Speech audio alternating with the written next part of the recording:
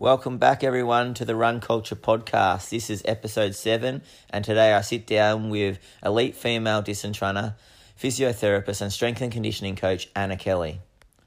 It has been an absolute pleasure working alongside Anna this year at Southern Suburbs Physio Centre, as not only does she love a laugh and she's a great person, but she also loves chatting all things running and physio. In 2017, Anna came in an astonishing 32nd place at the World Cross Country Championships in Uganda. However, since then, it has been quite a tough road. Here, we openly discuss Anna's injury-riddled past couple of years and what she has learned and continues to learn. We talk about what she is trying to do to avoid injury this year, as she strives to become a more robust athlete that will be around for years to come. We then go on to discuss 2019, her 8th place at the World Uni Games in the half marathon in Naples, her 74:20 half marathon PB that she ran at the Werribee Mansion Fun Run with me pacing it, and her recent convincing win in the Burnley Athletics Victoria Half Marathon Championships. There's a lot of good stuff in this episode, so please give it a listen. Alright, put those headphones in and enjoy.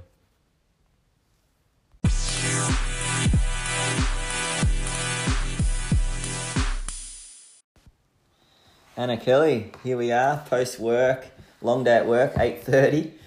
How'd you go today at work?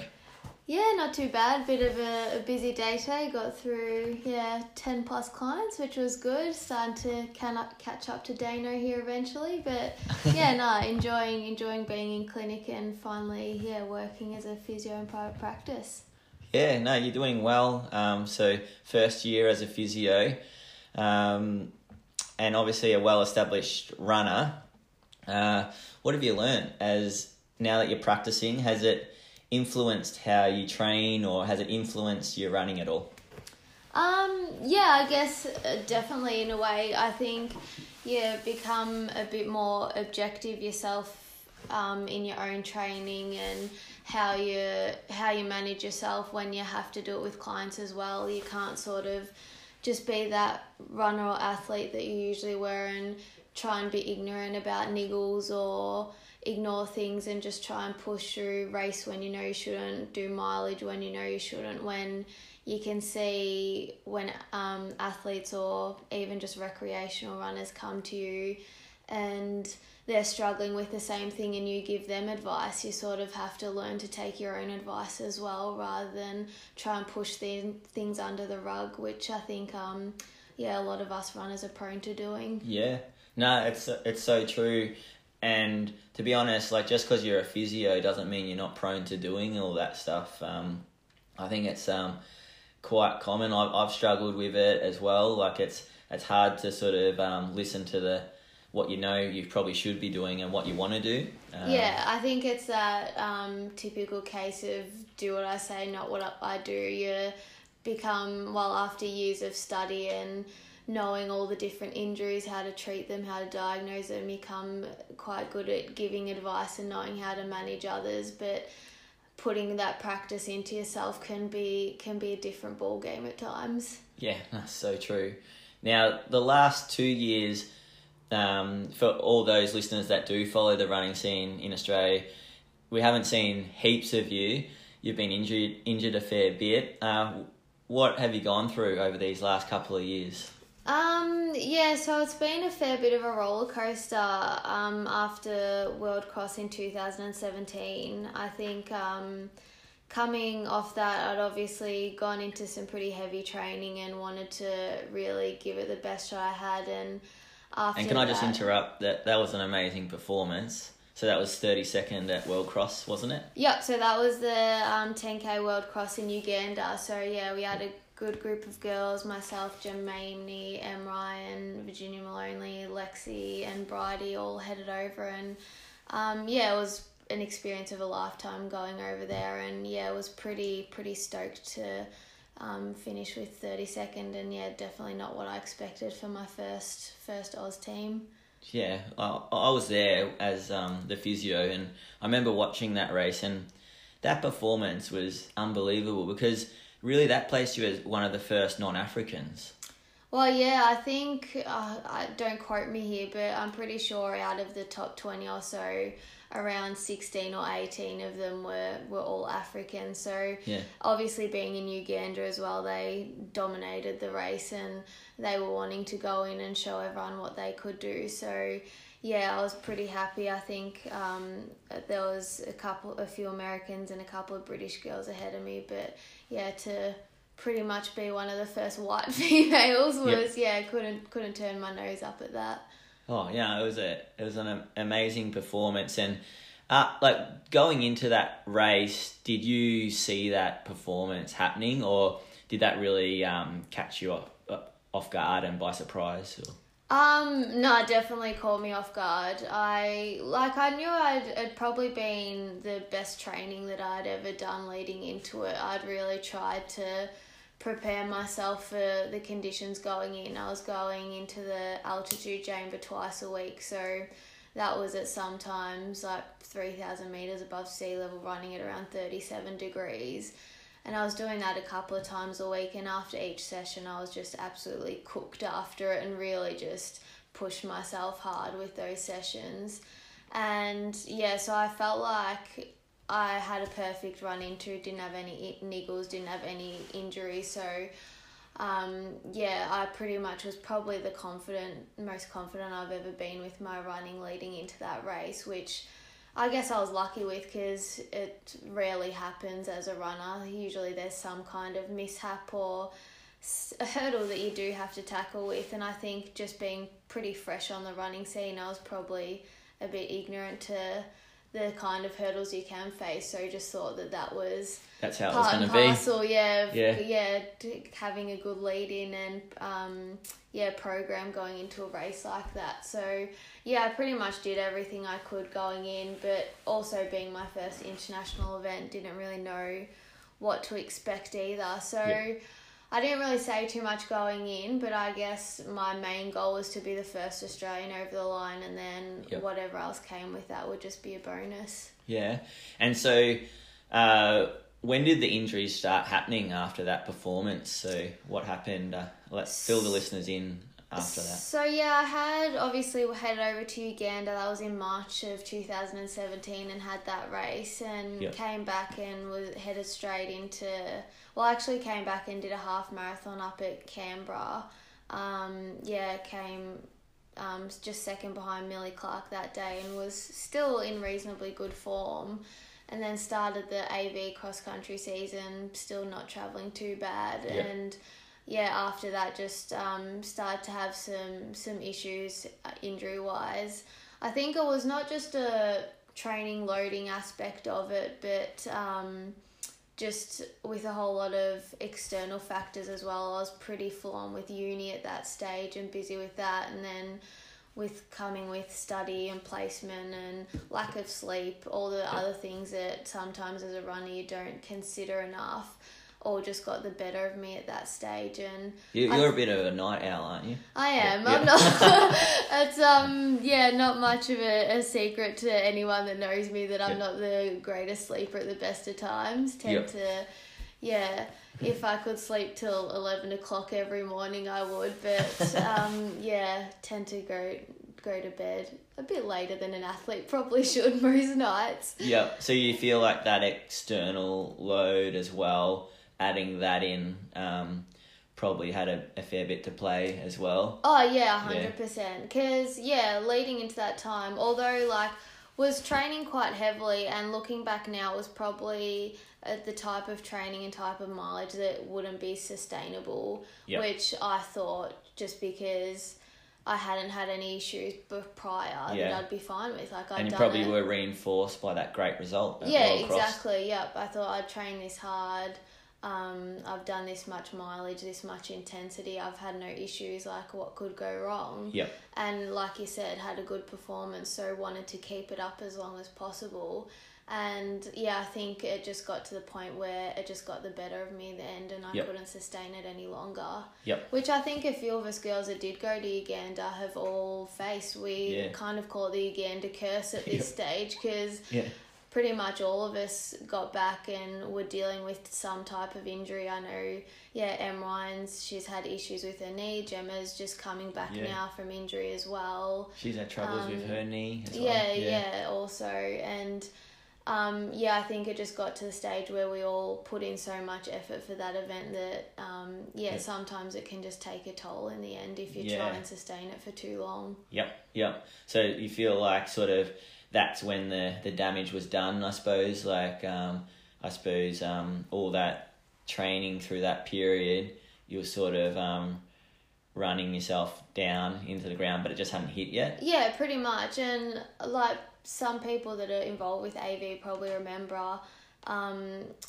where I kind of hit my limit at Bundoora cross country. I was hoping to qualify for the state team and go to nationals, and I think about the first round of the AV season, I actually won that round and had a good run, came out at Bundoora and pretty much hit the wall at 2 or 3k and was struggled the rest of the way through the 10k and finished like above 30th place.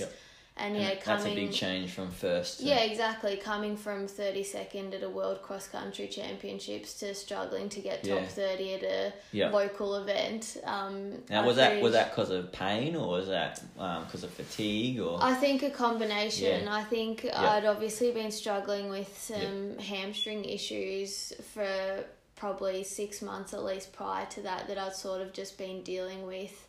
That had sort of started to hit the next level, and then just some, like you said, general fatigue as well. I think a lot of too high a load for me, too much mileage. Probably my, iron, nutrition, sleep, all those other factors could have been a lot better at the time that I just wasn't paying enough attention to. And like you said, it all sort of just reached the point. Came to the surface on that day. And there's that quite popular phrase at the moment, relative energy deficiency. So REDS. I'd say that sort of was quite relevant at the time. 100%. I think it's something that I can't deny, and I think probably a lot of other female runners are the same as well. And male. Exactly. It's pretty prevalent in our sport, which it's not surprising. Like with the sport that we're in, it's a fine line between pushing yourself hard and pushing yourself over the limit, and because body type can play a part in endurance sports, and with all of us too, you're put out there you're out there in your crop tops and briefs, and there I think with a lot of athletes as well, it's that whole comparison game. It's and too, because looking back now, and obviously still am, but was probably at my leanest and very light going into Uganda. And same thing, you do that whole comparison game, like look what weight I was and how lean I was, the amount of training, what I was doing, and I performed really well. And you just think that that's going to last you, and you listen to people who've gone through the same thing, like your Eloise Wellings and even your Tamsin Lewis, that say you get the result, but it's never going to last. Short term. Exactly. And everyone at the time, because it's working, you think you're indestructible, but it's only a matter of time before it's going to take a toll on you. Sure. No, that's such an important message, and I think you've described that so well. With what happened, and then what other injuries? You said the hamstring started to play up, and so I've pretty much been the what not to do of hamstring tendinopathy since I had issues with it. I think at the start I pretty much just ignored it because I was sore and I pull up sore after runs, but it was like I can run through it, like it's not too much drama, like a bit of pain that I can deal with, it should settle down eventually. And just kept running through it, didn't change my loading. I think with a lot of runners too, the first thing that can often fall off your training program when you're busy or you've got other things on is your strength side of things, which was the case for me also. And it just got to the point where pretty much my tendons couldn't hack it any longer, and I ended up getting to the stage where I couldn't run down the street, let alone go for a leisurely 10K run that you would usually do. Yep. So, following that, it took a long road back with, ended up having pretty much 2 to 3 months fully off running, just cross-training. Yep. Trying to calm them down. Yeah, pretty much. And, trying to get some decent strength back up through my hamstring and glutes and everything to help offload them a bit. And so you started doing some gym again? Getting back in the gym. People that have had tendon stuff will know you're starting, just low level with your isometrics and trying to build up from there. But was that with Nick Cross? Or doing a bit of work with Nick Cross from Melbourne CBD Physios. He helped me out a bit, and I think at the start he pretty much said to me you couldn't hamstring curl a fart with how weak I was at that stage. And it was true. I think I was so much pain and so weak at that time that there just wasn't much going at all with the gym because I was struggling so much. And obviously as a physio too, I wouldn't be the first thing I recommend, but I eventually got to the stage where I was willing to try anything, and I was trying Shockwave. I ended up having... What was your verdict there with Shockwave? So my verdict with Shockwave is it's... like your personal experience? Yeah, so I don't think it's not a cure-all. It's not going to help in that modality in itself. I think it's possibly a good way for some pain modulation if you're really flared up and just day to day you're in pain sitting or struggling to walking, that kind of thing, that it can settle some symptoms. But all in all, although it's slow and arduous, it's really just the loading type factor that you've really got to get on top of. Yep. And I've had the same conversation with a lot of people that I ended up having 4 injections of PRP into both my hamstrings. And so you had so for listeners, that's the blood injection. So yep. So the plasma-rich protein, where they take your blood out and pretty much spin it through a centrifuge, get all the good stuff out of your blood and inject it back into the tendon. So you had 4 of them. Yep. So I had 2 into each hamstring. Yep. Which what was your verdict with that? Oh, it's not the most enjoyable process, to be honest. Painful? Pretty uncomfortable, It's probably, I've had the Shockwave, a couple of cortisones and that type of thing in my time. But, I'd say the PRP is probably the worst thing I've had to deal with, in the aspect of treatments and interventions. Yep. But, I think my view is probably the same with PRP, that it wasn't a cure-all for me, but it got me to the stage where I was that weak and in that much pain where I couldn't really do my gym stuff and couldn't load, that it got me to the stage where I could actually start doing some decent rehab and get the healing process eventually happening. Nice. And then, so what exercises did you do? So you did some isometrics to calm the tendons down. So those holds, was it? Yeah. So I pretty much started with a band because that's pretty much all I could tolerate at that stage. And once started to get a bit better with just my banded isometrics was, getting on the prone hamstring curl and going a bit heavier on that, then working up towards my isotonic. So you're coming up and down on your prone hammy curl. And then just as things started to improve, just started to load up more with different exercises as well, not just through the hamstrings, but also like I said, through the glutes and calves and everything else to try and get my whole posterior chain a bit stronger to help the hammies. Yeah, exactly. Yep. Nice. To, help out a bit in that aspect. And how are they now?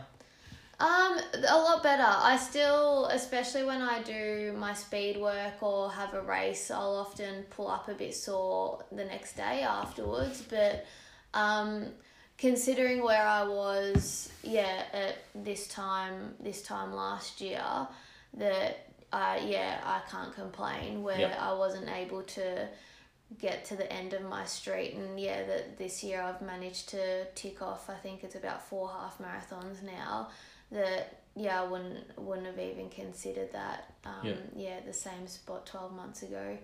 Now, it wasn't just the hammies, what else was there? So, well, how much time have we got? So yeah, after the hammies, so I had a bit of an issue with the hammies as well because I was so weak through there. We found that because my hamstrings were struggling so much that all the other muscles around it were trying to take over. So at the start of 2018, once I'd got back from World Uni Cross Country in Switzerland, one of the first rounds of the AV season, I actually tore my adductor. So that because they were trying to pretty much take the load because my hamstrings were doing jack all. Yeah. They just decided to give way on me. So had the hamstring part of my adductor magnus pretty much was in all sorts. Okay, I remember getting the ultrasound sitting at the table and the radiographer having a look around and pretty much saying, you've done a pretty good job of this. Ended up being pretty much at least a couple of months out with that, and a couple of months out and trying to load back up again, spending a lot of time in the pool and in the Ultra G, and 2018 was pretty much just a boom and bust for me. So coming back. What else was there? Coming back from the adductor, ended up having a 5th Met stressy. Yep. So, was that November-ish or? October. So it was the day before Melbourne Marathon. That's right. Because I'm quite good friends with Sinead Diver. So she was racing the next day, and I remember I was out for a run on the Saturday and went over just on a rock or something. The foot crunched and sort of knew in my head straight away that this isn't good. Ended up, I was in the middle of Albert Park somewhere with no phone and no keys, so had to hail down a taxi. I was in my crop and shorts at the time and pretty much had to say to the driver, look, I think I've broken my foot, could you just drive me back home? I promise I will pay you, but I've got no other way of getting home at the minute. So sat in the taxi and got home, and pretty much had a bit of a cry to myself that day and the next day, but tried to keep it on the down low as much as I could, because I knew Sinead was going out the next day and pretty much having a crack, and that day she had an amazing run. She got some help from Raina and Stewie and ended up breaking the record, and I think she ran a 2:25 that day and absolutely killed it. So did you do a fair bit of running with her in the lead up to that one, or? Not so much into that one because I'd been struggling with the adductor tear. Me and Sinead were probably running most together prior to Uganda because I had that, and I think she was I think she had London at the time when I was around Uganda. She had a marathon out that way that she was prepping for. So, it was probably prior 2016 and a bit of 2017 where we were, did most of our training together around that stage, which... we pretty much didn't know each other from bar soap before that. And then, pretty much been, quite good friends ever since. We've sort of got a bit of a trio going with myself and Sinead and our other good mate Mark Hayes, which is a pretty keen marathon runner as well, that, have stuck pretty tight since. Yeah, because you helped him out on the weekend, didn't you? So, Hazy, he's gearing up for the Melbourne Marathon full, so... we headed out to Burnley on the weekend, and he had a 3x6k session with 1k float, and so helped him tick over at that one. Prior to, he said he was like, hoping to go around a 4:15 pace, and I'm pretty sure we ended up ticking under 4-minute k pace for each of them. So nice. he absolutely nailed that session. He's motoring. And he's looking good for Melbourne. Going for old sub 3 for Hazy. Really? That's what he's aiming for? Yep. So that's the goal. Nice. The goal for Mark on Melbourne Marathon Day. And so then after the base of the 5th Met, that wasn't it, was it? No. So unfortunately not. So coming back from that, obviously World Cross Trials were coming up, and I just obviously love my cross country and just was killing to get back on that Australian team to go over to Denmark and have another crack at World Cross. So you're super keen to do World Cross trials in Jan?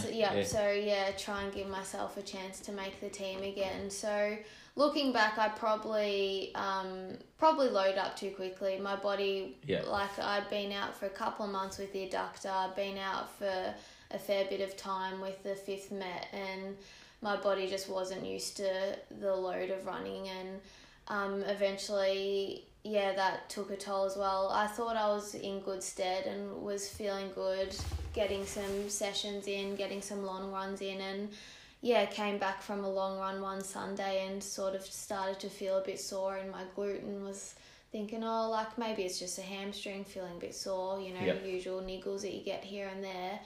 And ended up waking up the next morning and could hardly get out of bed, hardly walk down the hallway, and ended up back in the MRI machine. They know you there. I'm pretty good buddies with the radiologists now. You'd think I'd get some like frequent flyers or something with the Olympic Park imaging, but not yet. But ended up getting that checked out and ended up having a bit of a sacral stress reaction on, bit on both sides, but the right side was, the one that was pretty angry, compared to the other. So that is just a ridiculous amount of injuries. Mentally, how have you coped with that? Not great. Yeah, well, of course. Yeah, because I love my running so much. I love getting out and ticking my legs over, love the people that I've met through running, and love pushing myself in racing. So I think it was with 2018, because I felt like there got to the stage where there was no light at the end of the tunnel. I'd sort of had one thing and start to work my way back, and then another thing would pop up, and it just was just a up and down roller coaster through the whole year. I definitely, during that year, I thought to myself, look, I'm probably never going to get on an Australian team again or run the times that I was running again, but I just love the sport so much that I was just thinking in my head, I just want to get back to some running. I just want to be able to actually do the sport again. So, it was tough, and I think it was just a tough time generally as well. I was really busy, quite busy with uni. It was my final year. Starting to think about looking for a full-time job. I was trying to get as much cross-training as I could to try and keep, one, mentally sane, and then two, keep some fitness as well. So I think, anyone who's gone through an injury where you're out for a decent amount of time knows that how frustrating it can be, and I think you just have to take day by day at a time and look at, I think, Izzy, who came on World Unis with us, who's struggling with a calcaneal stress fracture now, said it perfectly, that you've just got to concentrate on what you can do at the time, and not what you've been sidelined from. That's that positive. Focus on the positives. Yeah, exactly. And that's what I tried to do during the time. I joined a triathlon club, and nice. Would head, I'm a shocking swimmer and rider, to be honest, but we'll just head down with it, and it's another group atmosphere as well, that you get a bit of that social aspect that you also lose when you're injured with running. So would head down and do some squad swimming sessions and a bit of riding as well, and try to just keep as positive as possible, and just think that you're not going to be injured forever. And I think one of the other things is, when you've been out for so long and you've had so many injuries, it's almost like you look at the next 6 weeks and go, I'll aim for something in 6 weeks' time. Would you say that sometimes that's the trap that you fell into last year? Rather than looking at the long term or the bigger picture. Yeah, definitely. You're I just want to get back, and then you aim for a race.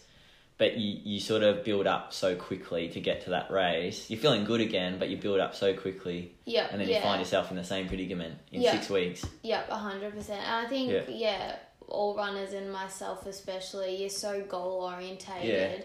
And I think you get stuck in the trap of comparing with how you used to run and what times you've run before, what events you've run at before. And I just want to get back to this. I want to be able to run this time again. I ran this race last year. I want to run that race again. And do this well or place at this place. And yeah, like you said, it can sort of be at your detriment to sometimes. Not that saying goals is a bad thing, because does help keep you motivated to keep fit with cross training. But like you said, I think sometimes you have to just look long term and think, if I want to stay in the sport for as long as I can, I can't just keep pushing the limits and ending up back at square one. Yeah. So what have you tried to do different? Because let's talk about some good stuff. So this year, I reckon you're starting to... if we can find some in between all of that. We're trying to rebuild Anna Kelly. What have you tried to focus on this year to try to break the injury shackles? So I think this year, it's been good in some ways starting full-time work as well. I've had a lot of other responsibilities and things that I have to prioritise too. I think when I wasn't working full-time, you pretty much had as many hours aside from uni, as many hours in the days you wanted to train, and I think that's what was probably not a great thing for me, because I could run as much as I wanted and do as much as I wanted. And I think this year I've tried to really cap myself off with things like rarely doing double days, only hitting a certain amount of mileage without thinking more is better, just what I can sustain.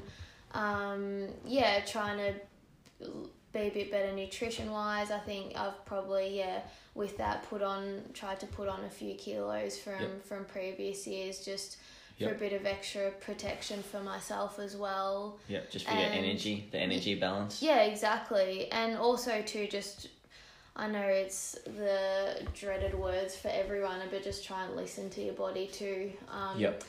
Like I've said, I haven't had a coach this year, haven't really had a structured program all year. I apologise, listeners. Unfortunately, Anna and I lost the last half of the recording for our interview, so we had to re-record the next morning. Enjoy the birds. I apologise for some of the repetition, but at least it's authentic. Enjoy. All right, Anna. So we've talked a lot about your injuries that you've gone through. Let's start talking about something a bit more positive. Let's maybe talk about what you've got planned this year and how you're going about trying to break this injury cycle and run a little bit more consistently and not have to be subject to the throes of injury all the time. Yeah, well, I think, with this year, I'm just trying to be a lot more flexible with what I do, both in the way of training and racing. Although, I obviously, and every runner does, you have goals in mind, races that you'd like to have a hit out in and times that you'd like to do, but just trying not to put too much pressure on myself at this stage and just take every week as it comes and just, like you said, try and get a bit of consistency in. And if I feel like I'm up to it and feel like I'm healthy and my body's in form enough, then make the decision then about having a crack at a race. Yeah, great. And what have you started to do differently this year to try to break the injury rut? Have you made some changes?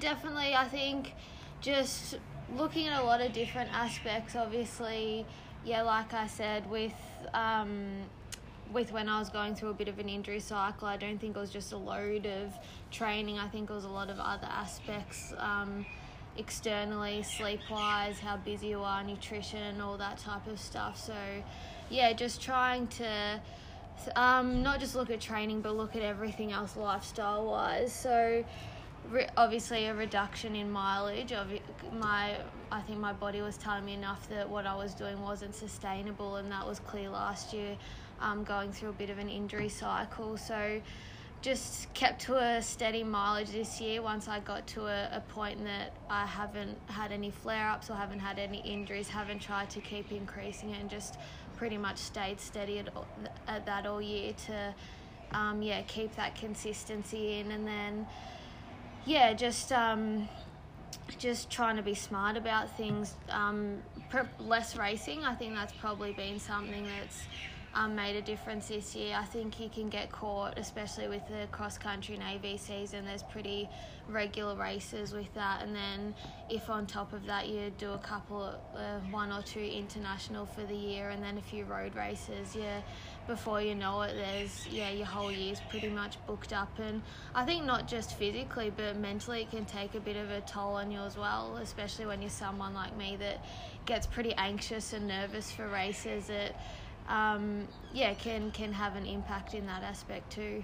Yeah, great. And is there, like, we're all learning all the time, and has there been, like, I know we've had chats just at work about things and training load and stuff like that, but like, who have you had talks with, and who's helped you, like, over the last, say, 6 months, 12 months to come to terms with some things that you might have needed to improve?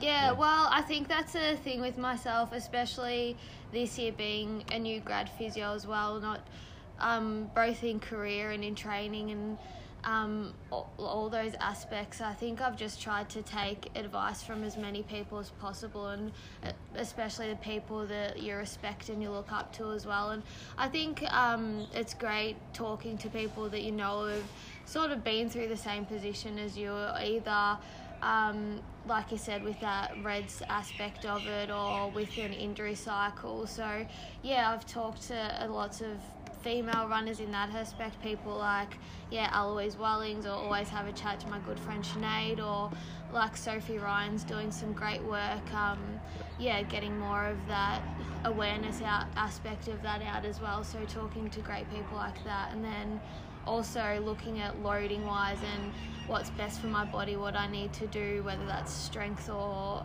mileage wise, talking to people like yourself, and like really respect Nick Cross as well as a physio. Yeah. So always just chatting to people and just getting as much advice as possible and taking everything in. Have you tried to change your sleep patterns at all? Look, I'm getting there. It's usually a battle. Probably when my friends and people like yourself get messages from me about 11:30 on midnight, it's probably not a good sign. But I think, slowly trying to improve that a bit, and especially it's something that I have to keep working on, especially working full time and trying to fit training around that. If you're not getting enough sleep, you notice by the end of the week that you just feel like a bit of a zombie. So slowly trying to peg that nighttime bed routine back a bit each week, and try and avoid the Instagram scroll as much as possible. I suppose it's like anything. Once you're in a bit of a habit, it becomes like it's hard to get out of that I suppose circadian rhythm. And exactly. And it's something that you probably can maintain when you're at uni, and sometimes you're not starting classes until 11 o'clock or so. But when you've got to get up and get to work and have an 8 or 9 hour day with clients all day, you can't be sort of just battling to get through it. You want to be on top of everything as much as you can. So I think especially like say with the injury cycle, you come to learn how important just being reasonably well rested is as well. And then you mentioned nutrition a few times. What have you sort of thought about there or done there?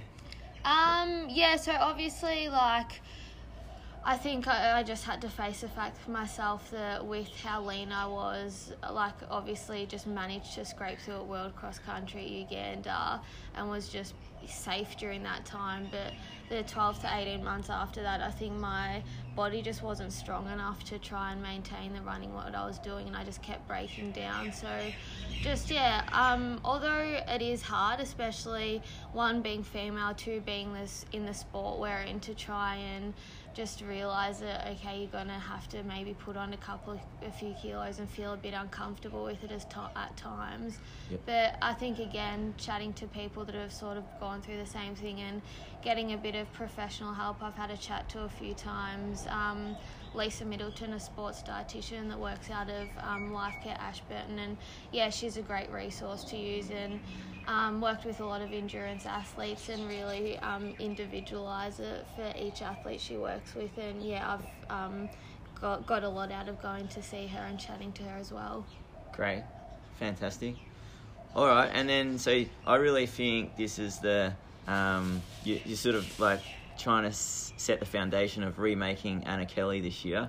Fingers crossed. I think you got to just eventually learn from your mistakes. It sometimes can take a while to sort of have to tell yourself to pull your finger out a bit and realise that what you're doing isn't working. But hopefully, like you say, everything you just got to try and learn from and realise, what some things that work and some things that don't for yourself. Yeah, and so far, I think this year you've gone really well. You've also started a bit of a blog where you've started sort of talking about various aspects that reverberate a lot with you. Tell us a little bit about that blog. Yeah, so I think it's just been a good way for myself to, just put my experience out there, both in a physio-clinical aspect and both just as a runner. And I think I've had quite a bit of feedback from runners as well that have gone through the same thing, and at the stage you think that you feel like you're the only one, that you're in this injury cycle, everyone's out there racing, everyone's flying along doing fine.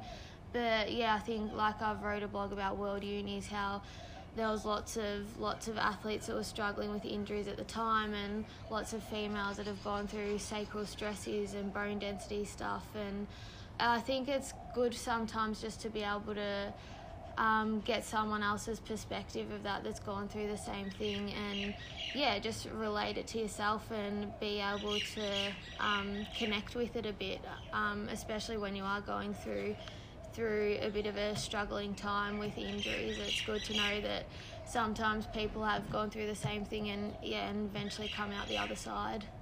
I've read all of them, and I've really liked because you're really honest, and you can tell that it's topics that really you've battled with, and you've sort of thought about a lot. So definitely. I think any writing that I do, it's quite easy to do because I'm talking about stuff that either have gone through firsthand or I'm very passionate about. I don't try and hone in on topics that I'm not an expert at, or that that I don't have much knowledge about. I just look into the things that I've gone through myself or had a bit of an experience with, so that everything that I'm saying is like you say, pretty much completely honest, and just what I've gone through day to day, really. There was one blog about structure versus no structure with training, and I thought that was a really nice one, because structure can be good because it keeps you consistent and honest, and it keeps you sort of improving week by week. But then it can also be detrimental, because when you're sore or low on energy, sometimes you feel like you still have to adhere to that structure. With the rest of this year, what have you got planned? We'll go through some of your results in recent times, but what have you got planned for the rest of this year? Like, are you going to structure some training, or are you just sort of going to see how you feel, and are you going to plan some races? Look, I definitely have some races lingering in the back of my head that I'd like to, always have thought that I'd like to have a crack at. But, I've been that type of person this year that I'm not going to solidify anything in the calendar or in the diary, just to make sure that I keep myself accountable. Because although it is great having goals, I think sometimes, especially for someone with a personality like myself that's pretty gung-ho with things, if I want to have a crack at something, I'm not going to go half-hearted at it. So I think, just this year, mainly just, listening to how I'm feeling, just rather trying to be consistent with my running and continue to be able to run for the rest of the year, and then having a crack at those races. Obviously, I don't think I'm ever going to be in peak condition or top form this year, but I would rather just still be running for the rest of 2019 than rather push the limits too early after 18 months of injury and then end up back at square one again. Nice, the big picture. Exactly. Yeah. And a foundation year. Yeah. I've eventually decided that that's something I have to consider at this stage. I think especially when you're like considering where I'm pretty new to the sport. When you think of training age, I guess I really just started my first proper cross country season in 2016. So I think, looking at that, I've still got a big training and competition future ahead. Well, I hope anyway. You look at people like Sinead Diver and even Ali Pashley, like a couple of years ago, they weren't the athletes they are now, and both in their 30s and 40s and absolutely dominating the Australian long distance scene still, and both probably going to go and compete in Tokyo Olympics next year. So I think for all female and male athletes, that's a good thing to look up to think there's still a long time ahead, and even if things aren't what you'd hope they to be right now, that you've still got plenty of time to achieve what you want to. Nice. No, a really nice response, Anna. So this year you've had a couple of good achievements already, even though you've sort of taken that approach to your running. You ended up making the World Uni half marathon in Italy, and you came 8th. And to get there, you ran a PB at the time at the Werribee half marathon. Yeah, so that was definitely a big surprise, and I didn't think I had that in me at all. I was even happy, I wouldn't say happy enough, but surprised that my body could pump out at 1:17 the week before. I didn't think I was in enough shape to hold that pace for that amount of distance. So that was up at the Gold Coast? Yeah, so that was up at Brisbane. They had a twilight half marathon up there at St. Louis, and thought I'd just go and have a crack at that. I hadn't really raced for a while, so I thought, why not? I've managed to keep running for a few months now. I think it's about time to have a go at a race. And after that, when I got so close, I always thought at the back of my head, maybe it is actually doable, and then decided to rope you along to pace me through Werribee the week after. And that was the day of the ending of the qualifying period. Yeah, so I pretty much had to run it that day, or else it would have been too late. So it was kind of a now or never. You got some 4%ers the day before? Yep, just had to cover all bases. I thought I'd get on the bandwagon for that half, just to, do everything you could to try and get the time. And I don't know if it was the 4%ers or my perfectionist pacer, but you were pacing me, really. You were, and that wasn't a fast course either. It was a pretty impressive effort. There was a staircase that we went up twice, and it wasn't exactly flat, and there was a lot of gravel. So it was a great effort. That's which was probably made it even more surprising. I think both of us thought going in, like you said, it wasn't a fast course. It was gonna be a lucky get if I managed to get the time, but to be able to cross the line with pretty much a 2-minute PB off a pretty not ideal year of training or no racing either, I was pretty stoked with that and couldn't ask for much more. It was a great effort. And then you went over to Italy and came 8th. Like, tell us about that experience. Italy, that was amazing. I'd probably have to say, with all the international, the 3 Oz teams I've made, that was probably the best experience I've had with a team trip. It was just a great group of people, and it was an amazing experience going over there and just having that village experience, and racing again. It was my first international race for the half marathon. My last couple had been just the 10k cross country, so being able to do an international road race was a pretty amazing experience as well.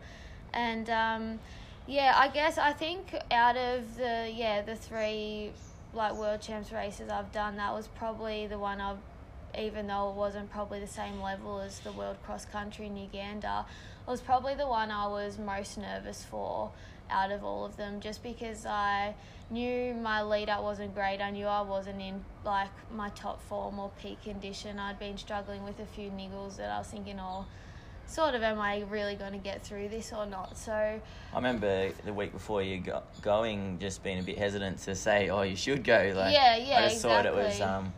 going to make you injured again, and then you're going to be out for another 4 or 5 weeks, and then the whole cycle was going to continue. Yeah, definitely. And I had to have that chat with, obviously yourself and Nick, my other friend and physio, and then my sports doctor as well, and sort of think, look, am I going to have a crack, or am I going to be putting myself at risk again? And I think, just like I've said to you a few times, with how the last 12 or 18 months have been, I thought I'd never make an Australian team again. So in the back of my head, I always thought I don't want to miss this opportunity, because it's not the easiest to make an Australian team, and you never know when those opportunities are going to come around again. So I guess just sucked it up and gave it a crack, and just went out there and did what I could on the day, and was pretty happy with how it ended out.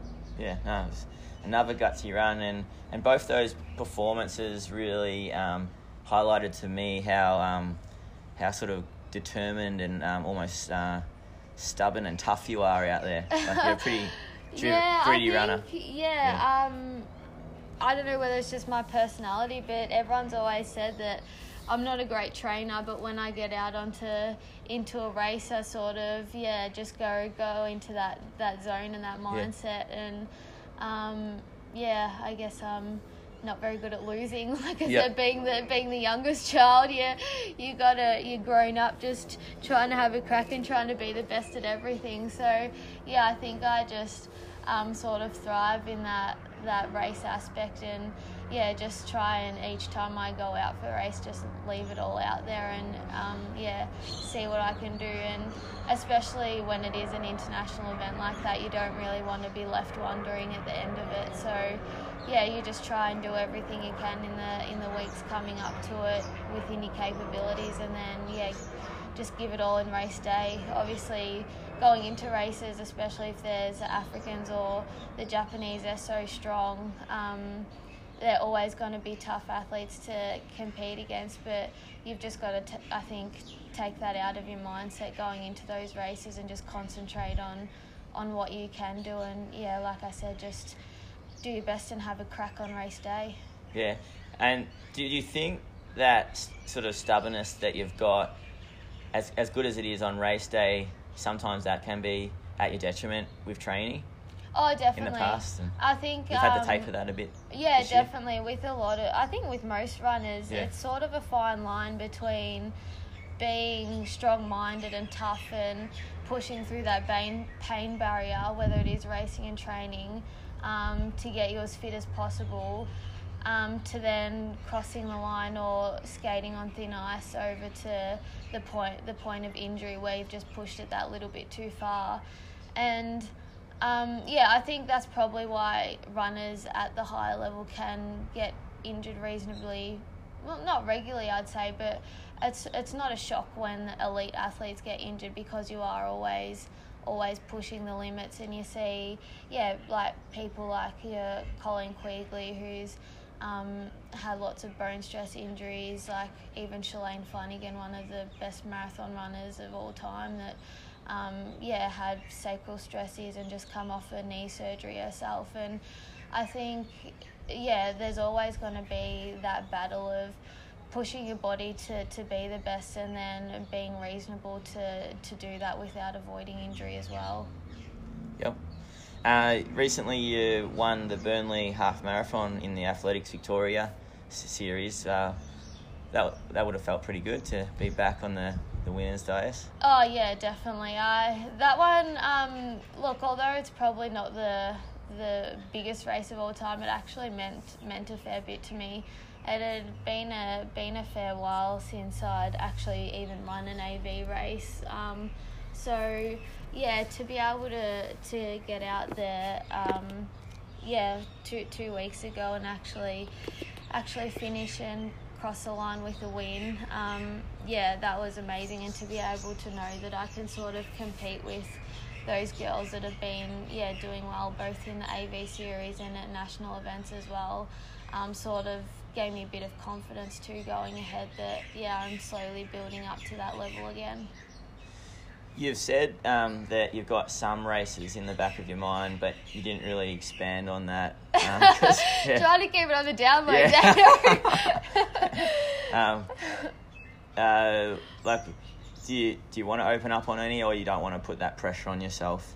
Oh, look, I think, like, obviously, like, at the Melbourne Marathon, that's always a great event, so would like to go out there and have a crack at the half at Melbourne, depending on, how I'm travelling with training and how the body's feeling.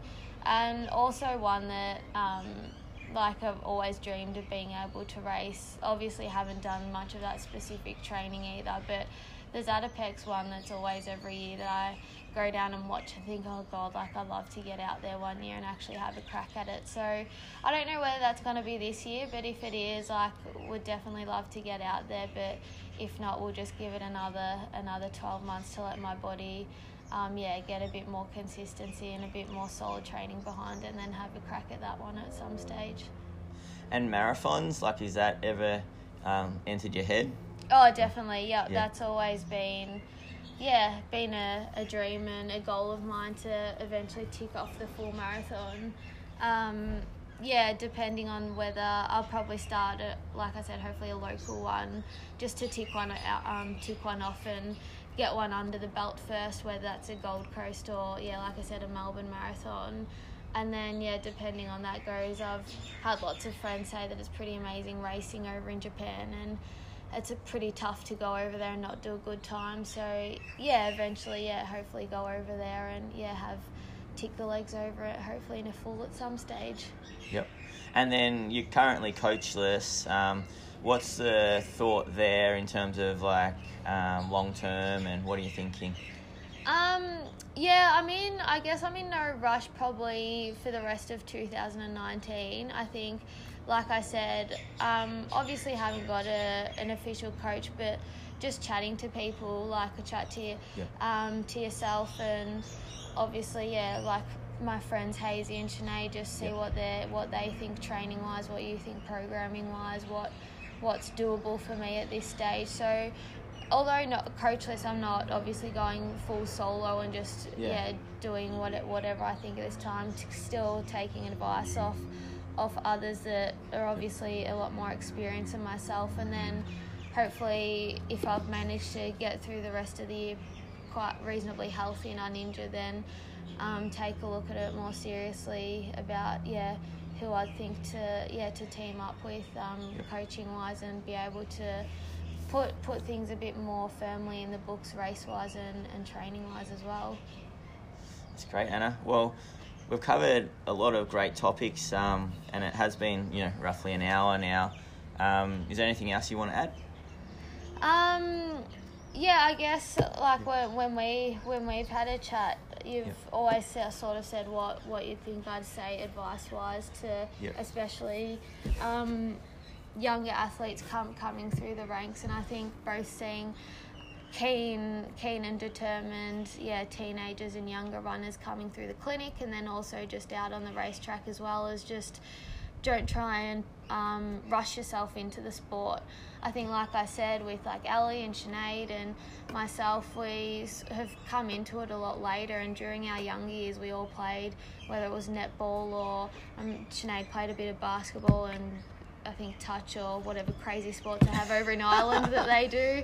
But enjoyed a whole lot of sports as a junior, and they've shown like research and evidence wise that that's great injury prevention as an adult athlete and runner as well. So I think that would be my biggest advice. I think you see a lot of gun juniors that are winning state titles and running for Australia as young 12 to 13 year olds, and either just burn out or get sick of it by the time they're in their late teens or 20s, and you don't just really injured, and you don't really see them again, which is a real shame, because there is some great talent out there. So I'd say just don't rush it. Enjoy all sports as a young one. Just run because you love running, and then when you sort of get to that age where you're ready to start taking it a bit more seriously, then you can start to have a real crack then. But I always think there's no reason to push yourself to those as limitedly young age. I think it's just about keeping active and enjoying sport for what it is.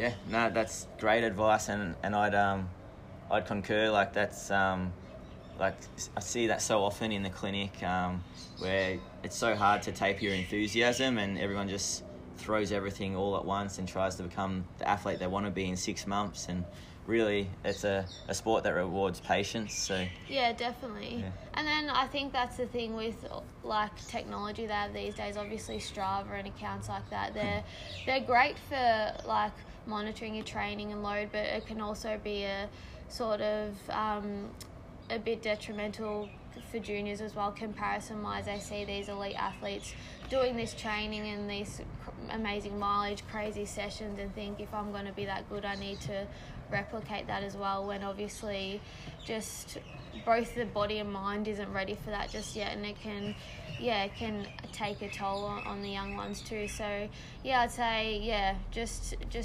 do what you're able to at that stage, enjoy your running and enjoy your sport, and then when you are at the age or the level of your, whether it's your Jen Lacaze's, your Sinead Divers, or whatever athlete you look up to, then you can take it to the next level then. Yep. No, that's great advice again. And I just want to probably like summarize a few points from this podcast, and I probably wanted to say that like a lot of it is like a big aspect was learning from mistakes, I think, or learning from like overdoing it, and then just sort of like I think we're never really fixed. Like you sort of still have to like hold yourself accountable long term. It's very easy to fall into your old traps of, I don't know, going to bed late or like stuff like that, or just your old habits. So like I think a big idea would be that you have to maintain a lot of these behaviours, and I look forward to seeing how you do it, Anna, as well. Like I think you've made some great progress this year in terms of trying to get everything back into a nice balanced sort of state, and you're such a talented runner. I really do think you've got a great career ahead of you, and it's been fantastic to have you on the podcast and dedicate so much time, so I'm really appreciative of that. Yeah, no worries, Dano. Yeah, I think obviously still a lot to work on and still trying to work my way back, but yeah, hopefully watch this space and a bit more to come in the future. Exactly. No, I really do believe there will be. So thanks so much, Anna.